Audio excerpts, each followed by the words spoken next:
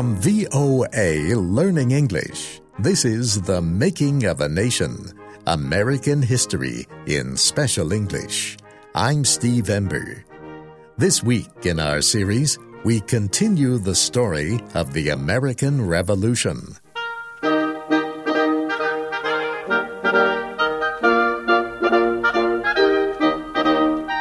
The year was 1775. Colonists in Massachusetts had fought battles with British troops in the towns of Lexington and Concord. War had not been declared, but citizen soldiers in each of the 13 American colonies were ready to fight. Who was going to organize the colonists into an army?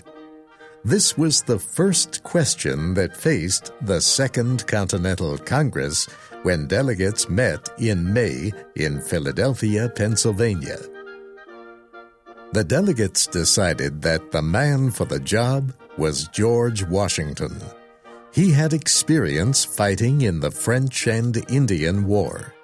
He seemed to know more than any other colonist about being a military commander. The delegates elected him as Commander-in-Chief of the Continental Army. He accepted the position, but said he would not take any money for leading the new army. George Washington left Philadelphia for Massachusetts, where he took command on July 3rd, 1775. He was tall, he was very elegant, very well put together. Jane Gordon at the Massachusetts Historical Society says Washington looked very impressive. It's very interesting because when he came to take command of the Continental Army, many of the New England soldiers were not quite sure what to make of this man who was, after all, from Virginia, not from New England. Washington won them over. His conduct, his grace, I think his discipline was extremely important. Back in Philadelphia, the delegates to the Second Continental Congress made one more attempt to prevent war with Great Britain. They sent another message to King George. They asked him to consider their problems and try to find a solution. The king would not even read the message.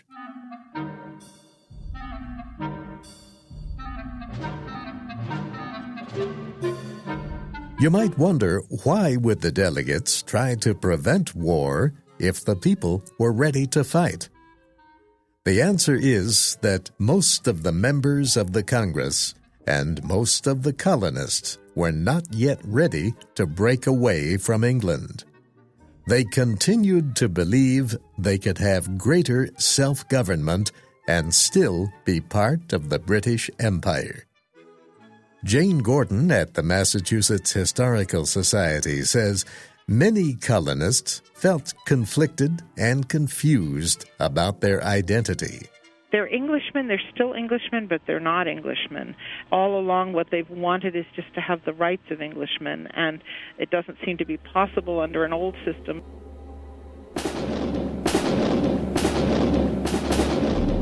A major battle took place in June of 1775, just 2 days after the delegates in Philadelphia chose George Washington as commander.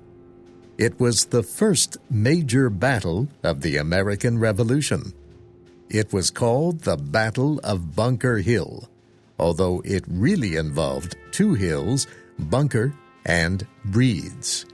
Both are just across the Charles River from the city of Boston. Massachusetts soldiers dug positions on Breeds Hill. The British started to attack from across the river.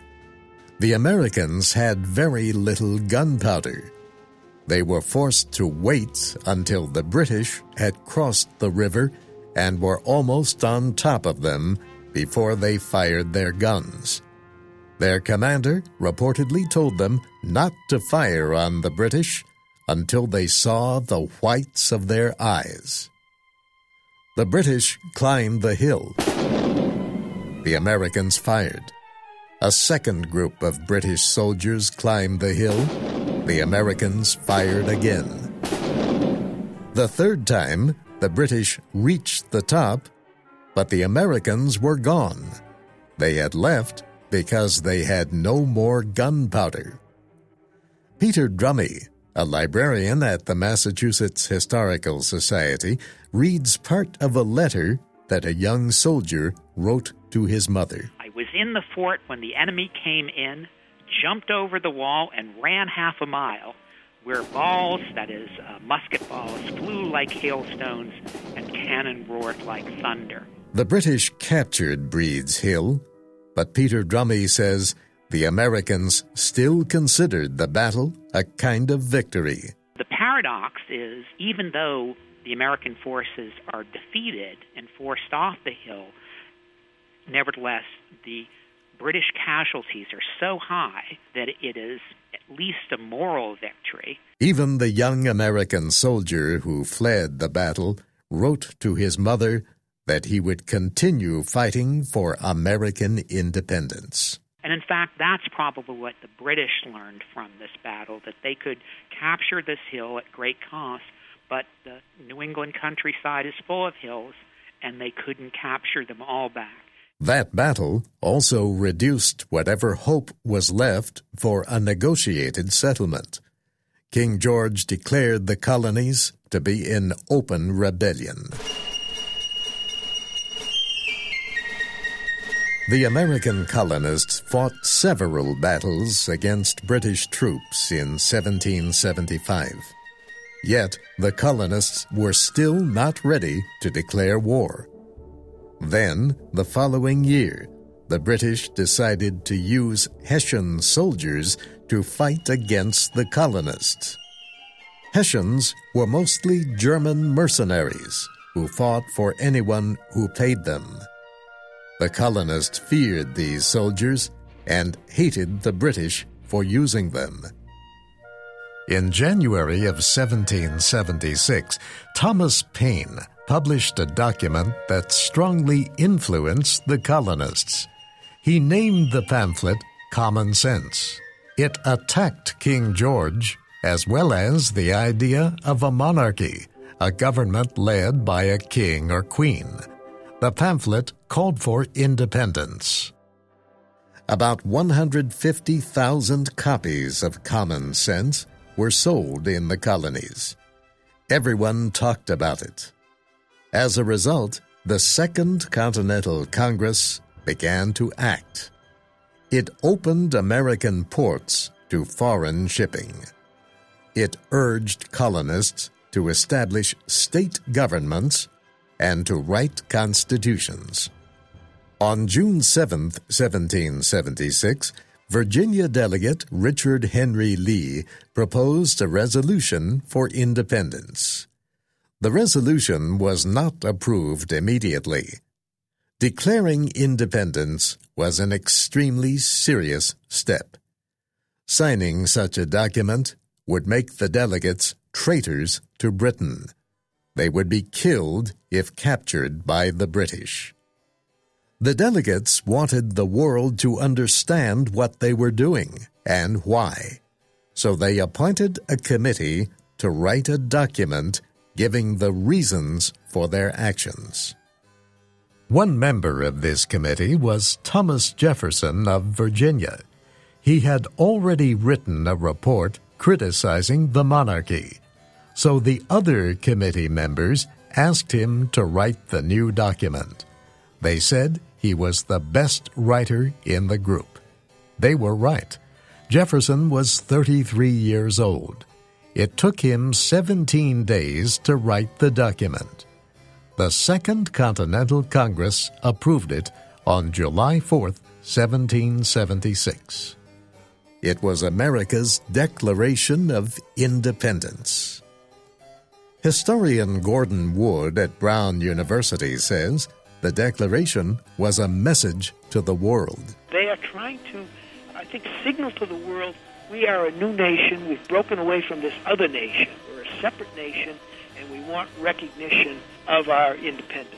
The Declaration of Independence begins with these words. When in the course of human events it becomes necessary for one people to dissolve the political bands which have connected them with another, and to assume among the powers of the earth the separate and equal station to which the laws of nature and of nature's God entitle them, a decent respect to the opinions of mankind requires that they should declare the causes which impel them to the separation. The Declaration goes on to say, "We hold these truths to be self-evident, that all men are created equal, that they are endowed by their Creator with certain unalienable rights, that among these are life, liberty, and the pursuit of happiness, that to secure these rights, governments are instituted among men, deriving their just powers from the consent of the governed, that whenever any form of government becomes destructive of these ends, it is the right of the people to alter or to abolish it, and to institute new government." The British believed that the Americans were violating British law.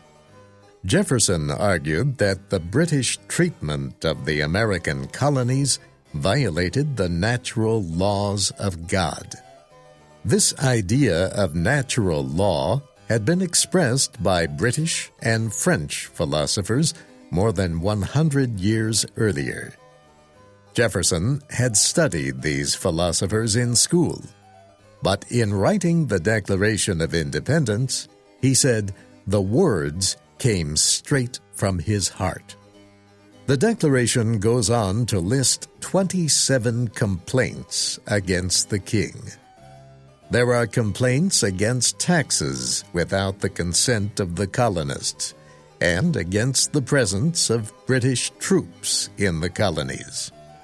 After the list, Jefferson went on to write this statement: "That these united colonies are and of right ought to be free and independent states, that they are absolved from all allegiance to the British Crown, and that all political connection between them and the state of Great Britain is and ought to be totally dissolved, and that as free and independent states they have the full power to levy war, conduct peace, contract alliances, establish commerce, and do all other acts and things which independent states may of right do."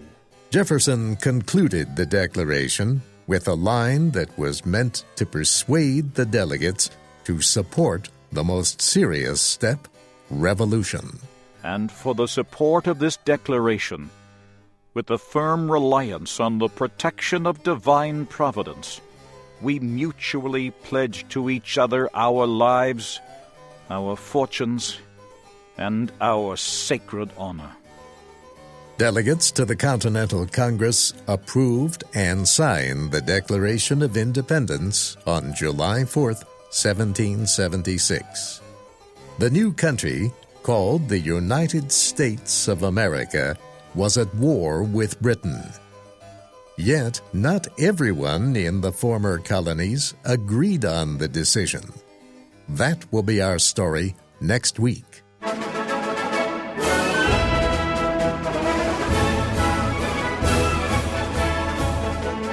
You can find our series online with transcripts, MP3s, podcasts, and pictures at voaspecialenglish.com. You can also follow us on Facebook and Twitter at VOA Learning English. The words of Thomas Jefferson were spoken by Christopher Cruz. I'm Steve Ember, inviting you to join us again next week for The Making of a Nation, American History in VOA Special English.